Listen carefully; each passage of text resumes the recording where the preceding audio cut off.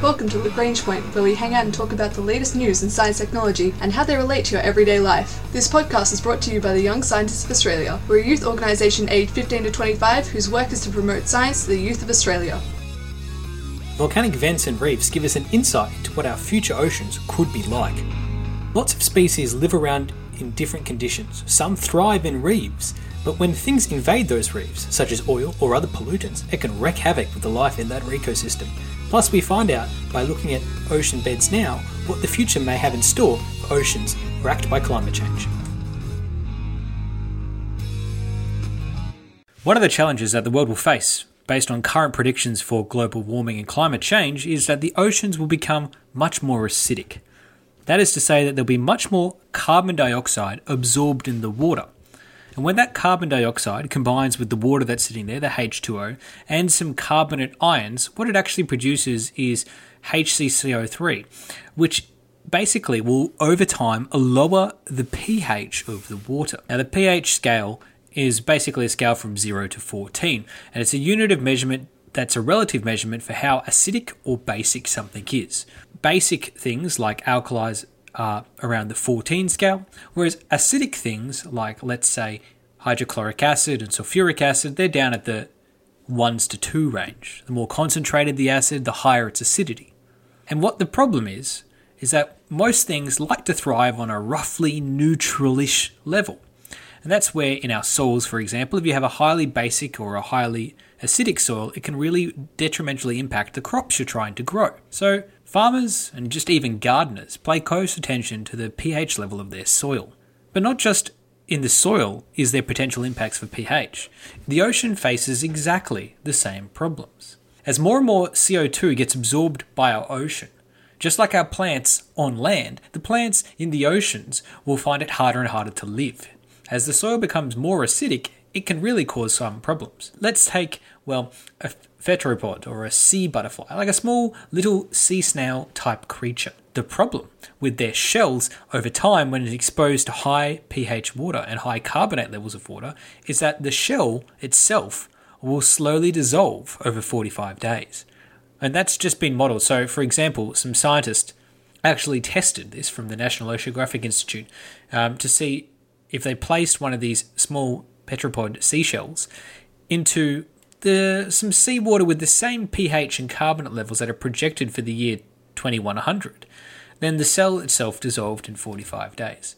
And, this has the same level of impact as well to shellfish, which means things like oysters, crabs, lobsters become much more difficult, unless they're obviously in fresh water, but even then.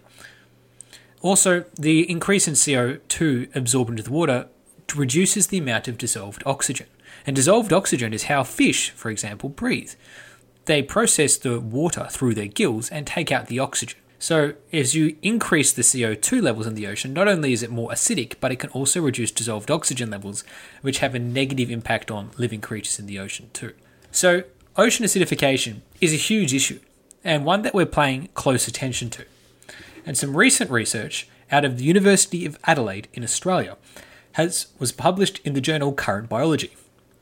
And in this study, the researchers looked to ocean volcanic vents as a pretty good mimic for what the ocean may be like based on current climate change projections.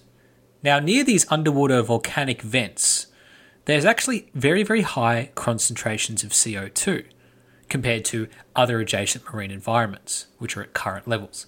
And so what they did was they studied the species and the types of species that exist around these vents and compared them to the types of species in nearby marine environments, not near the vents, with sort of normal levels of CO2 dissolved in the water. The research was led by the project leader, Professor Ivan Nagelkerken, who's a marine ecologist at the university's Environment Institute. And what they tried to observe was the biodiversity levels in the types of fish species. And obviously all the scientists have been predicting a decrease in biodiversity over time based on the increased ocean acidification. But this gave them an opportunity to study it in practice by basically looking at something that's a window into the future.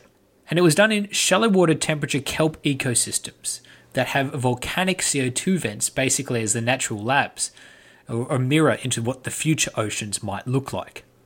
And over a period of 3 years, that in the high CO2 marine environments, one or two of the smaller species, which were behaviorally dominant, began to profit, basically survive more than the sort of less common species which sort of disappeared. So look at the total number of fish, and under certain conditions, the number of fish were actually increasing, but the local biodiversity, so the varieties of fish, was lost. So some of the fish basically profited off the extra warm water and CO2 in the ocean, but it meant that only one or two species was really flourishing. The rest had just basically disappeared. And lack of biodiversity makes for not a healthy overall ecosystem, because you remove things from the eco-web and food chain, and not only that, you make that population much more at risk to any shocks or changes. When you have a multitude of species, you're a lot more resilient. So if there's any small other changes or adaptations, then the species can sort of recover and sort itself out to balance. If you only have a small number of species, it's a lot more risky. And what they identified is that small weedy species that live in the kelp, like weedy sea dragons, which would normally be kept under control by larger predators, but because of the ocean acidification that was happening there, it meant that these little weedy sea creatures got an expanded region that they could operate in, that protected them from these intermediate species. And they took over the territory because the predators weren't enough to keep them in check, and they had both more food and more territory that they could flourish in. And these weedy species are basically the marine equivalent to rats and cockroaches, small pest-like creatures that scavenge and flourish in these sort of inhabited environments. Now, one of the research findings was that you could protect the biodiversity by making sure that these higher level predators, these things that feed on the weedy species, are kept high in stock number. Basically prevent fishing or other mechanisms of reducing the populations of these intermediary species. And we can sort of keep that population of those weedy species in check and prevent them from going out of control. But on the whole, there's going to be a lot of diversity loss in the future. And that's going to be a great risk that we need to carefully manage and monitor. And this research from the University of Adelaide shows how we can use ocean sea vents as a mirror to the future to try and understand what the best strategies and responses may be as we face a changing climate and a changing ocean.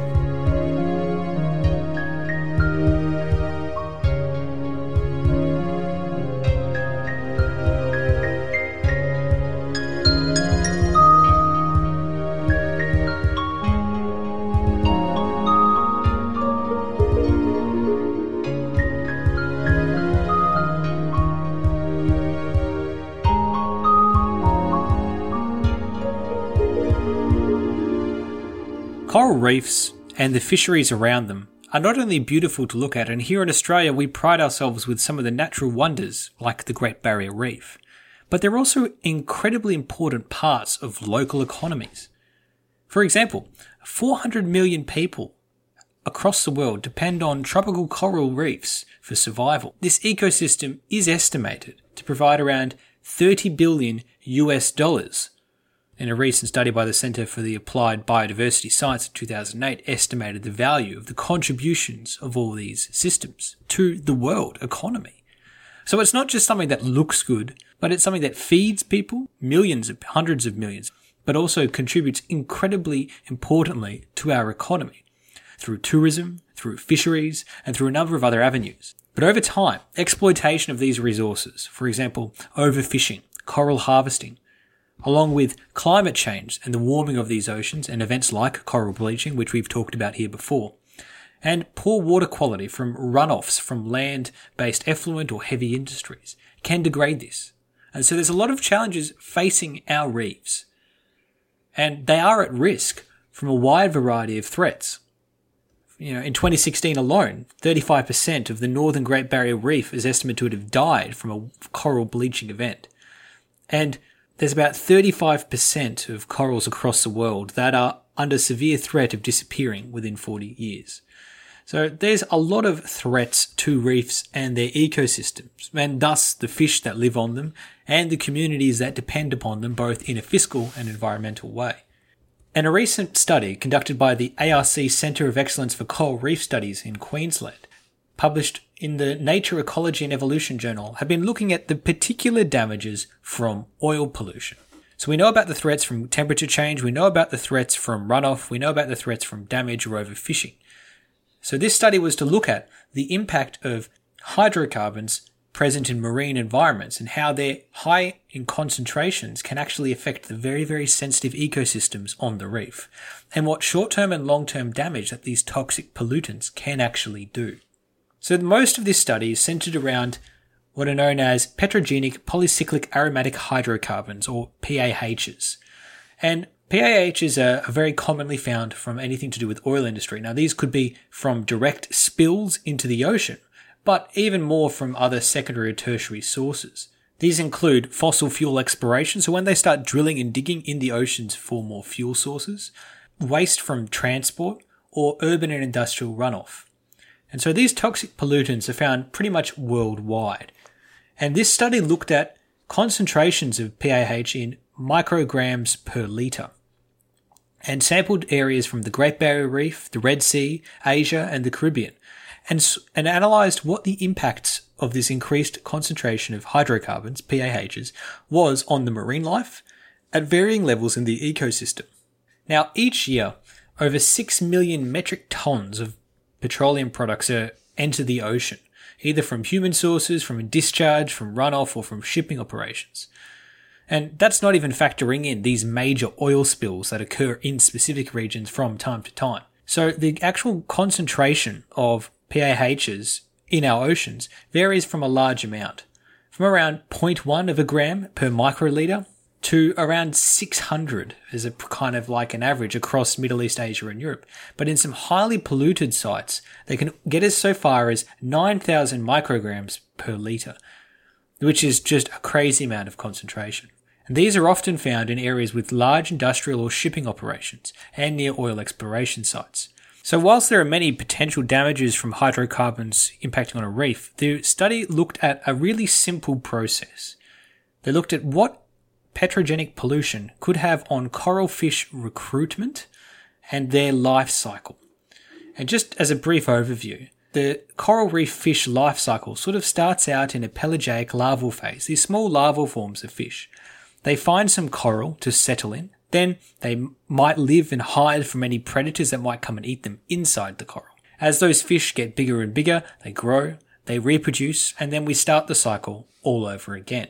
And through these different phases in the ecosystems across different species and regions, this study looked at what impact changing levels of concentrations of hydrocarbons had on the resiliency of these small fish populations and their life cycle. So they looked at 6 species of fish and across 2 evolutionary distinct families, Pomacentridae and Letharindae fish species. So they basically tried to isolate maybe one species was more or less better than adapting than others. And they looked at the levels of these hydrocarbons in the water from these environments. They also then tested these species in a controlled manner to exposure to hydrocarbons in a controlled way over a 24-hour period to see if there was any increase or decrease in survivability. And what they found is that one of the major impacts on survivability that they saw was that the hydrocarbons were influencing the fish's behaviour, particularly in the larval stage. It was inhibiting their higher order cognitive functions when they were only very, very small. And this had huge flow-on ramifications for the overall life cycle. Now, in most of these types of fish, larval reef fish that is, finding a reef to habit, to hatch into, to make your own home is a very, very important step. It normally occurs during darkness, where they can be relatively protected from predators. And basically, choosing a good house is one of the most important measures of survival. If they chose a good house, they would be more likely, substantially more likely to survive than otherwise. So when they exposed these fish species to the highly concentrated seawater with these hydrocarbons in it, basically their logical selection of a nice home that was complex and safe to inhabit disappeared. They just went for the simplest thing that they could possibly find. They didn't do good selection of a house. They basically picked the first thing they saw that wasn't very difficult.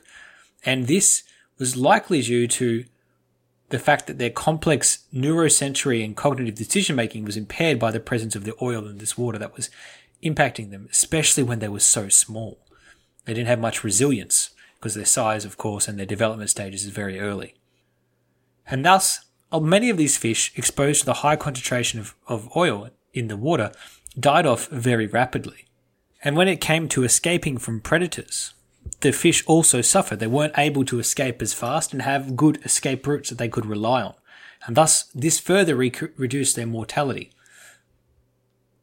And this is quite interesting because most of the chemical science behind this suggests that persistent organic pollution, such as petrogenic pHs, will actually decrease the cardiovascular capabilities of the fish.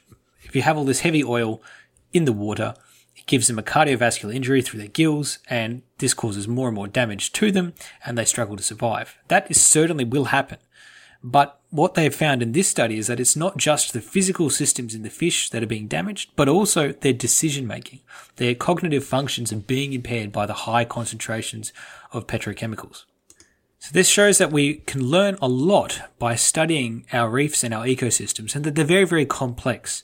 It's not just the physical means that might be damaged on creatures, or may not just be the obvious first order thing that might impact the survivability of these complex little ecosystems. But an overabundance of petrochemicals, high concentration in the water, along with a number of other factors, can actually cause impairment in the decision-making process of these species through a pathway that we yet haven't identified what's causing this. But it goes to show that the stability of these ecosystems are very, very fragile, and we need to be very, very careful in the future protecting our marine environments. This has been the Young Scientists of Australia's podcast, Lagrange Point. This week we heard how the weedy species will inherit the oceans and how oil around reefs can make fish act in very, very strange ways. Our ending theme was composed by Audionautics. Head to ysa.org.au for more information about the Young Scientists of Australia.